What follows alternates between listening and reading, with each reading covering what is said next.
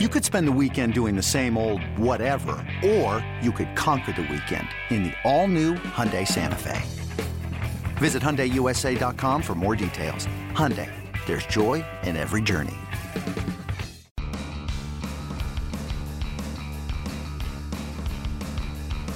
Welcome back to the MLB.com StatCast podcast. I'm your host, Mike Petriello, joined here by MLB.com national editor Matt Myers. Matt, today we're going to talk about assigning Todd Frazier to the New York Mets, which is something I think we've been predicting for like 2 months. Perfect fit for them. We're going to talk about what I thought was some really interesting data I dug up on Comerica Park. I think I've been talking about this on this show for like a year, and I finally went ahead and wrote it. We're finally going to dig into Comerica Park.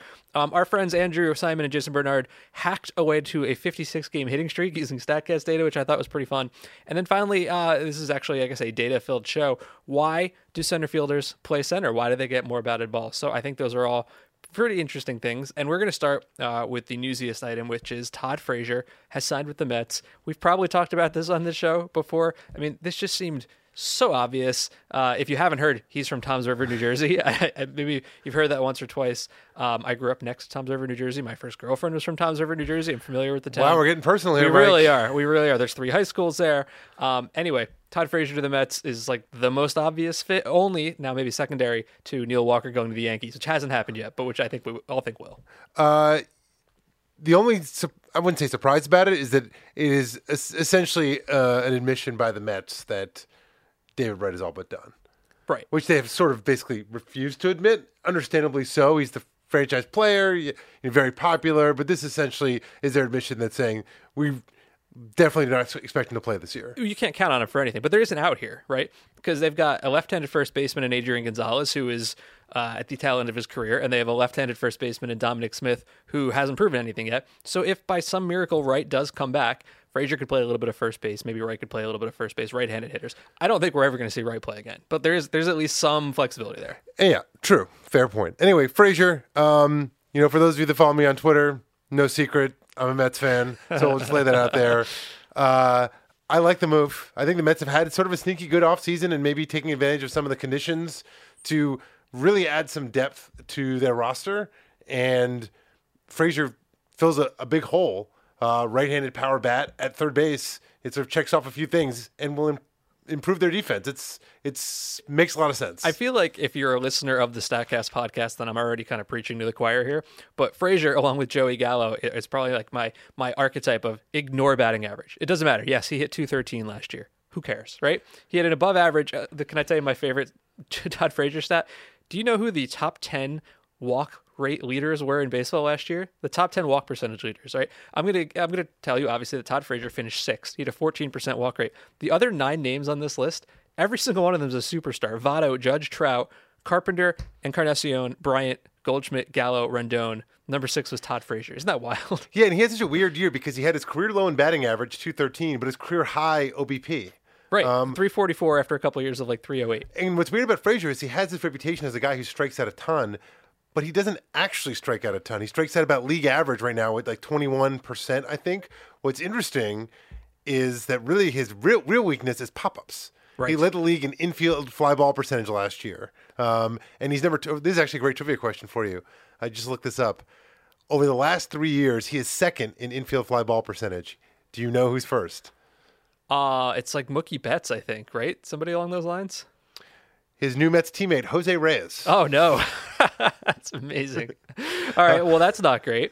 But yeah, I mean, Frazier has had kind of a weird, I would say weird couple of years, but this is what I was going to say. We talked about him a couple weeks ago. He had the most bizarre home road splits like ever last year. He hit nothing at home and was pretty good on the road. I think he had the largest split in baseball last year, and that's not really predictive of anything, but it was a thing that happened, and that's what kind of made his year really strange. And it was weird, but also like over the course of his career, his overall production has been remarkably consistent. Like he's been, consistently like a little above average in terms of weighted runs created plus. Yeah, it's like last year he was 108, before that 104, 116, 122. He's kind of, while his arc to getting there has sort of varied, he's gotten there and been a useful player year in and year out. You don't think of Frazier really for his glove that much. You think of him for power. Right, but I do want to talk about the Mets defense for just a minute because an enormous part of the Mets' trouble last year was that their defense was, for lack of a better word, terrible, especially in the infield. They had the worst shortstop defensive run saved at -24. They had the worst National League third baseman defensive run saved at -22. A lot of that was Jose Reyes, Wilmer Flores, and Asdrubal Cabrera, but now they're going to have Rosario playing short every day. Now they're going to have Frazier, who is average to slightly above average at third base. I think right there, that is going to improve the defense by a lot. And then, we've talked about Juan Lagares in the past. And I think you dug up some stats that really showed how bad this was for the pitchers last year. Yeah, last year Mets allowed a .278 batting average on ground balls, which was the second highest in the majors behind only Detroit. So they were .278, Detroit was .294, league average was .249. And the Mets had the second largest gap between expected batting average on ground balls and batting average on ground balls. So their expected batting average was .222, and they allowed .278. So .222 was eighth best in baseball. So they were actually allowing really weak contact on ground balls, but an extreme number of those ground balls were getting through. So even if you're not going from bad to elite, just going from bad to average is going to be a huge upgrade. And I think Rosario, they actually have a chance to, and this is where I'm most bullish on the Mets' improvement, is Rosario's defense going from him potentially being an above average defender and going from Reyes basically to him could be a huge swing for them. Yeah, I'm unconvinced Rosario can actually hit, but we know he's elite. He had like top 5 sprint speed, I think, in baseball. Very good defender. And, it's not just the infield. We talked about this at the outfield a little bit too. Last year, the Mets outfield ranked 27th in outs above average with -10. And a lot of that was Cespedes, right? And I think we had shown that Cespedes has dropped about a foot per second per year in sprint speed because he keeps playing through lower body injuries. But, obviously Granderson was below average. Lagares is fantastic. We don't know if he's going to hit or not, but he can catch the ball. And I think we're all hopeful that Mickey Callaway will have maybe a different approach with Cespedes and not make him play through injury all the time. Like, that should help, right? And, I mean, they have the one thing the Mets moves this offseason have really done is given them a lot of depth. I mentioned that earlier, but like when the offseason began, I thought, maybe the perfect move for them would have been to get Lorenzo Cain, right? But for less than what Lorenzo Cain signed for with Milwaukee, they signed Bruce and Frazier and Swarzak. So they sort of like added a lot of pieces and sort of, like Bruce, I still think is a little bit of a square peg, but there's no question that they're much deeper. And now like Conforto's probably going to miss the first month of the season, and shouldn't really hurt their bottom line that much because they can have Nimmo start. Nimmo's going to be, I think, is going to be a good OBP guy, and they still have Bruce, they still have Cespedes, and Lagares is coming off the bench in that scenario. Yeah, I think the move for Swarzak was really underrated. He had a top 20 expected weighted on base last year, tied with Felipe Rivera, and you know how I feel about Felipe Rivera. I would have rather had Swarzak than Wade Davis, right? I know the names are not anywhere similar, but that was a good pickup. And as you said, they've signed 5 free agents now and picked up a couple of options. And there seems to be this theory that the Mets haven't actually done anything at all. And I just don't think that's true. I mean, they have added depth, as you said, because what they really need are their stars to stay healthy, right? We know Conforto's hurt, but they need Cespedes, they need Syndergaard, they need DeGrom, and they need to be deeper. And they've done that. And so now they've put themselves in position to be, I think, a legitimate wildcard contender. So part of it was that if you look at their record last year, they were 70-92, but I never really thought they were a true talent 92-loss team. Obviously, everything that could have gone wrong last year for the Mets did. And if you look at them from their actual wins last year to their projected wins via Steamer this year, they are plus 11. That's the second most in baseball behind only the Giants, who are in a very similar situation. And they are like right in this middle mix of like 6 different wildcard teams in the National League. Like, I think we all agree the same 3 teams atop the divisions: Dodgers, Cubs, Nationals. And then you get into the middle, like anything could happen, right? Cardinals, Diamondbacks, Giants, Mets, Rockies, Pirates, Brewers, and then 4 or 5 teams bringing up the rear. There's that middle ground where you just need to be in the mix in July, and then you can make some moves. I think the Mets have put themselves there. And the Mets also, they also have a lot of high variance players. They have some players with modest projections right now that are baked into that, but it wouldn't be shocking if certain players, guys like Matz and Harvey, who really have essentially projections of being, essentially a replacement player, are well above that. So they definitely, even within the roster that they have, there's definitely some room for growth. Am I nuts if I say right now I would pick the Mets as my second wild card in the National League? I don't think it's nuts. I'd go Cardinals first and then Mets second. It's certainly not nuts. The Diamondbacks currently projected for 85 wins. I'm a little skeptical just because they're losing Martinez. Granted, they only had Martinez for half the year last year, but he was so good for them and really like kind of took them to another level in the second half. I'm not sure about the rest of that lineup. The Giants, I mean, we look at the projections for them, and they're pretty strong. The projections are basically saying that Panic and Crawford are definitely going to return to their like 2016 level, which is, I mean, they're not that those guys are old, so it's reasonable. But they're I mean, the two teams are actually very similarly constructed. A lot of guys who were superstars like 4 years ago, who are still kind of like good now. The Mets and the Giants, that is. And they both just spent months last year without their aces, right? I mean, that's exactly what happened to both of those teams. I think the projections are a little bit low on the Brewers, only 77 wins. That feels light. But also, I think the Brewers' rotation kind of terrifies me right now without Nelson. If they do get Darvish or Arrieta, which I expect they will, that will change. And that's the thing about all these projections is there's still room for deals to be made. I could see the Rockies making a move. I could see the Brewers making a move. The Mets could still make a move. The Mets, I could see going and getting a starter based on where they absolutely should. where the market is right now. A Cobb or a Lynn or somebody like that would fit the Mets extremely well. So anyway, go Mets. They've actually made some moves, and I think they're getting a little undersold by their fans, but they're squarely in that mix as far as I'm concerned. Should be interesting. The NL wildcard race it's going to be great. Should be interesting. And that, by the way, I think the Phillies could actually like do something crazy and get back into that race this year as well. Can we talk about the Tigers? I'm so excited about this. I feel like Mike has been teasing his hypothesis about Comerica Park for, I don't know, 2 years now. There were some quotes in this article I got from Alex Avila and JD Martinez when they were still on the Tigers. So that should tell you a little bit about it. That's the depth of the reporting that Mike has been going through here. He's been been working on this for literally months. But this was fascinating. So why don't you explain a little bit, and then we can talk about it. As you know, Comerica has this reputation for being an extreme hitter's park, and that's because center field is so deep. And we, I'm not saying extreme pitcher's park. I should say, and I think that we have certainly played into that by talking a lot about instances where Miggy in particular has lost, batted balls with hit probability of 98, yada, yada, yada. We've even talked about that a lot on the show, how like it swallows a certain type of batted ball Comerica gets swallowed, and partially why Miguel Cabrera is regularly among the league leaders in expected weight on base versus actual weight on base. I think you're right that we have sort of propagated this a little bit because now we can measure the distance of every single batted ball. So I will give you one stat that will lay this out exactly. So last year, over 2,200 batted balls in the major leagues were projected to go at least 410 feet. As you'd expect, most were hits. As you'd expect, most of those were home runs. On those batted balls that were projected to go at least 410 feet, the major leagues hit 987. So basically 99% of those were hits. Only 28 of those were outs, and 10 of those came in Detroit. No other ballpark had more than 4. Imagine what it must feel like to crush a ball more than 410 feet and have it be like an F8. Like that's got to be just absolutely crushing. And that was what was it that Bobby Higginson called it? Comerica National Park. When it opened years ago, he's like Comerica National Park, which I thought that was hilarious because it's enormous out to center field. And so we thought about that for a while, and I remember thinking when Martinez got traded to Arizona, everybody's first thought was, he's getting out of Detroit, he's going to Arizona, he's going to mash. And he did mash, but it wasn't because he got out of Detroit. He actually hit the ball much better in Detroit last year, and that got me down this whole entire rabbit hole. Let me give you a couple of stats here. If you look at the Tigers in 2017, they outscored themselves on the road by 97 runs. They scored 97 more runs at home than they did on the road for the Tigers hitters. That was the 4th biggest gap in baseball behind the Rockies and Diamondbacks, unsurprisingly, and also Texas. They had the 3rd largest home field slugging advantage last year, plus 81 points behind the Rockies and D-backs, unsurprisingly.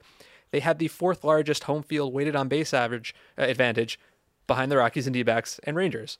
So you start looking at that and you're thinking to yourself, what's going on here? And then you look at the individual players, and I thought this was really interesting. JD Martinez last year, before he got traded, had a 467 weighted on base at home and a 348 on the road. Same thing for his Detroit career, 408 at home, 363 on the road. Alex Avila, the same thing, 415 at home last year, 316 on the road. I believe we talked before about Miguel Cabrera's wild home road splits last year. 351 weighted on base at home, 277 on the road.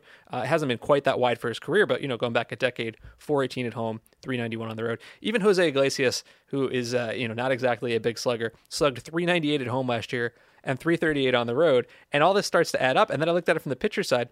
Did you know that the Tigers pitchers allowed the most runs in baseball at home last year, 462? I would have thought the Rockies probably, right? But it's not. It's the Tigers. On the road, they only allowed 432, the 7th most. And if you look back at weighted on base over the last decade, the Tigers hitters have performed better at home every single year. Now, most teams have a home field advantage. That's fair. But if you look at the gap over the last 10 years, they've had a 344 weighted on base at home, a 319 weighted on base on the road. The resulting difference of 25 points is the 5th largest home field advantage in baseball. That's really cool, right? I mean, it's not what you'd expect from that part. Okay, so now you've got the build-up. What is the reason for this? My theory, I believe that it has a fantastic hitter's eye, right? I think that it's a place that's really, really easy to see the ball and square up the ball. And one of the reasons I found that I've got some quotes from these players I'll share with you in a second, but did you realize that in addition to all the slugging success, it's got a negative strikeouts park factor? It's actually harder to strike out there than it is in other places. So listen to this. Last year at home, I remember the Tigers were not a very good team last year, right? So I think people see like, oh, they're crushing the ball. What's wrong? This doesn't make any sense. Last year at home, the Tigers struck out 19.6% of the time. That was the 22nd highest. And on the road, they struck out 23% of the time. So that's a gap of like almost 4 points. Only the Rockies hitters, and we've talked about Coors Field ad nauseum, had a larger. If you go back over the last decade, the Tigers hitters at home struck out 17% of the time. Only Kansas City did better. And on the road, 20% of the time. So right away, that says to me, you can actually see the ball better there. So you can see it better. You can square it up better. Exact same thing with the pitchers. We got some good quotes out of this. I'm going to share a couple of them here. Brandon Moss, who has never played for the Tigers, but has always crushed there. He's got 22 games in Detroit, 8 homers, 667 slugging. He said, you see the ball well there. It's a nice ballpark. It's got a good batter's eye, which is great. It's exactly the quote I wanted. Alex Avila said, there's nothing out there to distract you like some ballparks. Torrey Hunter a couple years ago when he was with the Tigers, he said, a good park to hit in is a batter's eye that is all black. At our park, it's dark green and some black, so you can pick up the white little ball. In 2 seasons for the Tigers, Hunter had a 353 weighted on base at home and a 328 mark away. Have I sold you? Totally. I'm all in on this theory. I mean, anecdotally, of course, but if you look at the high home camera, essentially at Comerica, you could see what stands out about the batter's eye in Comerica is not just how dark it is, because that's not that different. It's really wide. So there's nothing like when you're looking out to center field, you don't really get fans until you get almost to like right and left center field. Whereas in a lot of parks, the batter's eye is really it's pretty narrow. So that your field of vision, you're going to start to see fans or colored seats pretty quickly if you tilt your head at all to the left or the right. Whereas Comerica, it seems, and again, this is anecdotal, but it seems a little bit wider, and you don't have like one of these big colorful scoreboards that's really in your line of sight either. Yeah, I think that makes a big difference. And if you look at, for example, expected weighted on base, the Tigers at home had a 346 expected weighted on base and a 308 on the road. The venue itself, so everybody coming through home and away, had the highest expected weighted on base. And I remember that was a little off to some people because remember the Tigers weren't that great last year, but they had the second highest actual weighted on base. So most of what I've talked about here actually has very little to do with StatCast, right? It's just literally the performance. There were 2 other things that stuck out to me about Detroit. Neither of these actually made it into the article, but this came with, we were talking to a pitcher recently,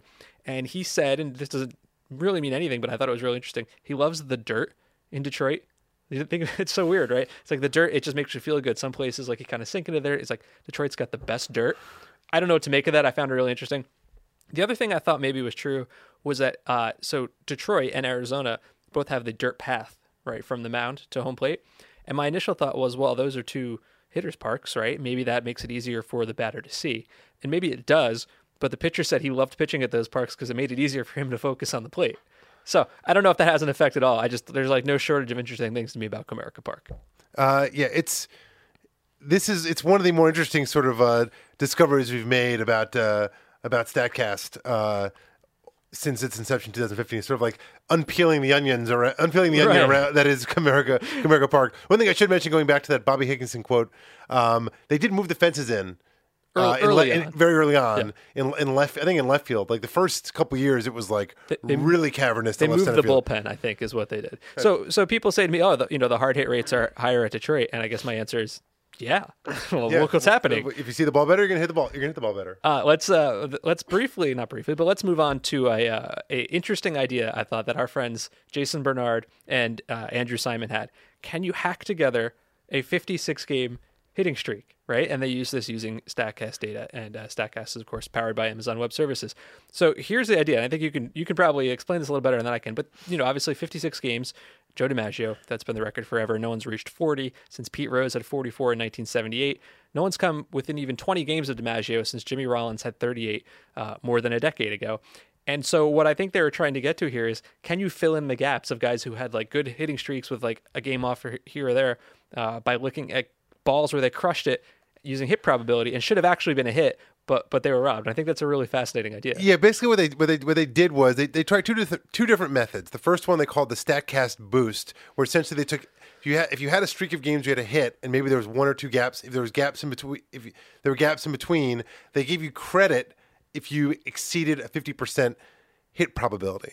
So if the player failed to get a hit or put a ball in play with a hit probability of at least 50%, the streak ended. So what did that do? Well, the biggest boost went to Francisco Lindor, who went from a 13-game hitting streak to 33, filling in 5 hitless games where he had a hit probability of at least 50%. Over the course of the StatCast era, we get Freddie Freeman from 30 to 44. So he matches Pete Rose.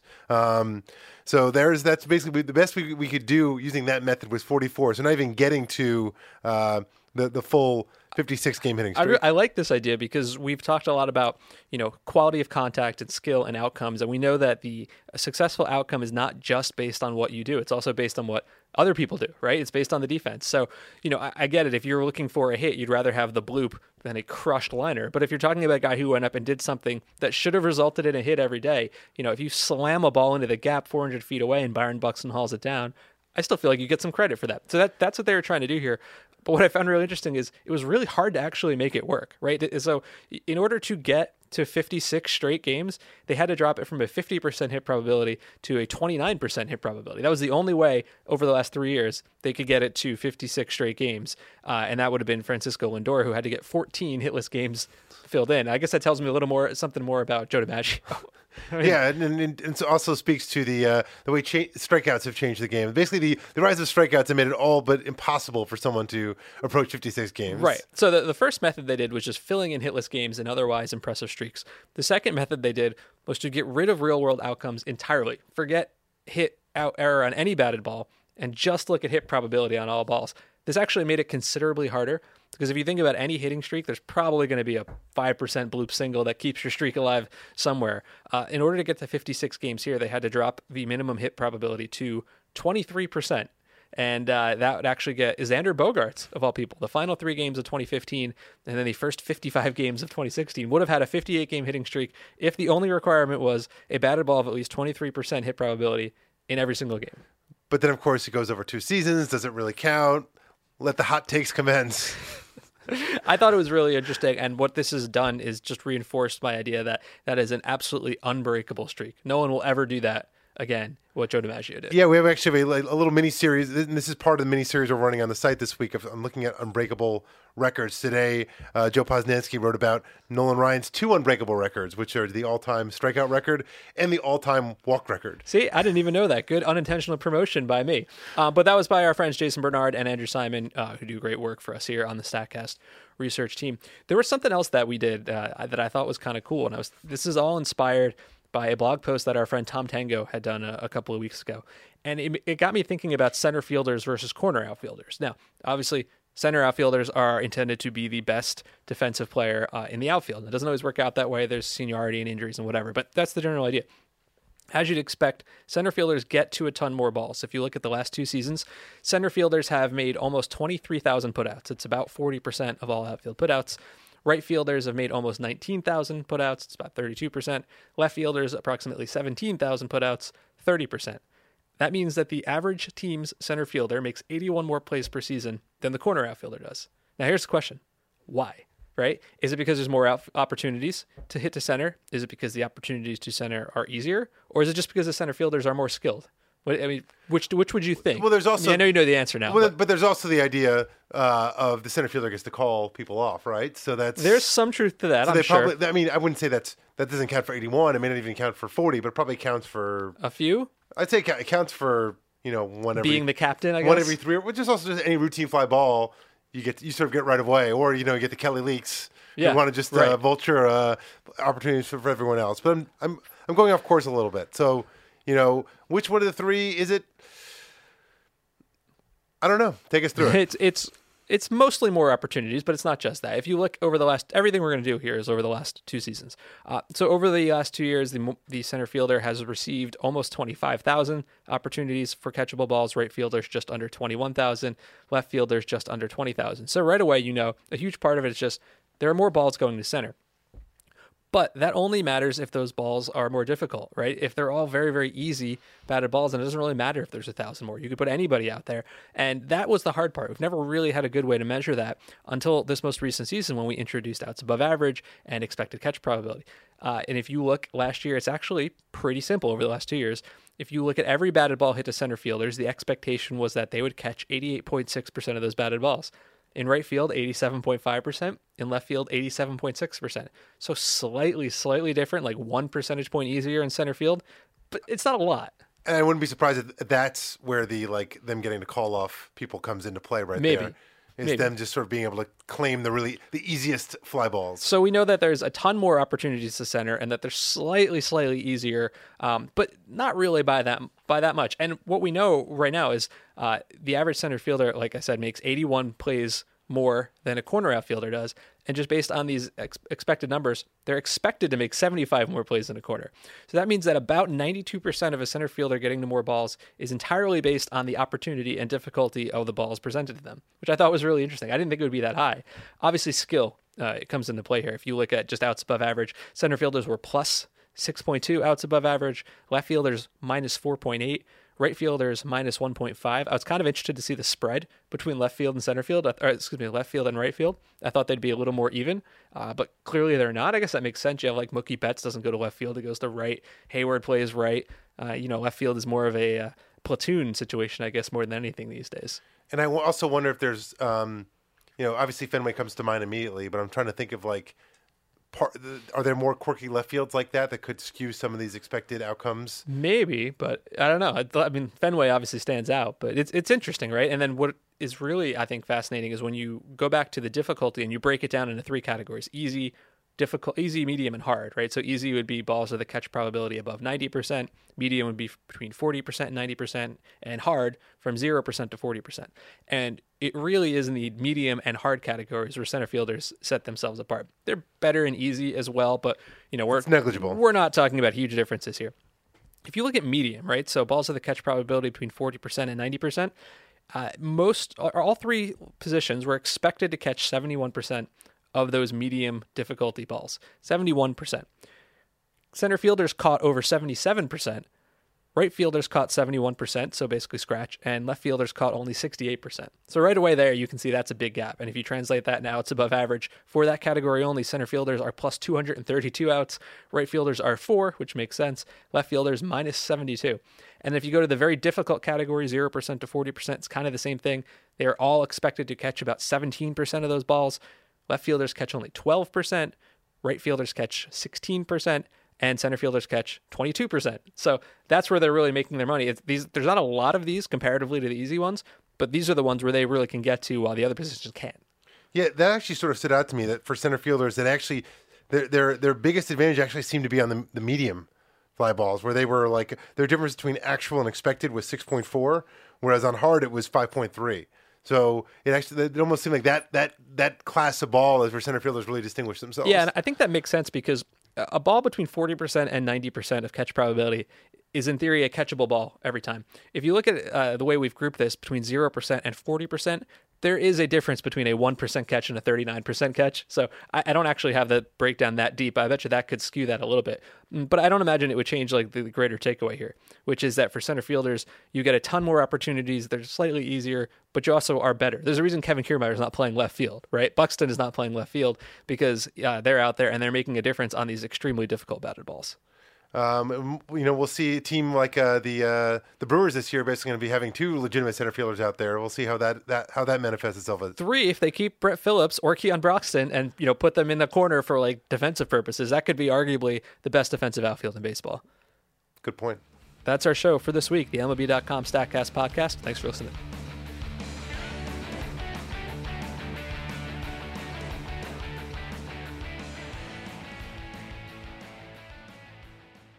Hey, Rob Bradford here. You guys know I'm always up for a good MVP story, and one of the best stories is Wasabi Technology. Wasabi is the world's hottest cloud storage company, and it's become the go-to provider for professional and collegiate sports teams, including 20 Major League Baseball teams like the Red Sox and NHL teams like the Bruins and Vancouver Canucks. Even the Liverpool Football Club is getting in on the Wasabi action. So, why is Wasabi the MVP? Well, Wasabi was purpose-built to free businesses from skyrocketing storage costs and unpredictable transaction fees that the Amazons of the world are charging. In fact, Wasabi is up to 80% less than those hyperscalers and doesn't charge a cent for businesses to access their data. From Wasabi's AI-enabled intelligent media storage, Wasabi Air, to the industry's only cloud storage service with triple protection against cyber criminals, data deletion, and ransomware, Wasabi's taken the lead in driving innovation in data storage and helping sports teams to unleash the power of their data. Wasabi, another Boston-based championship team.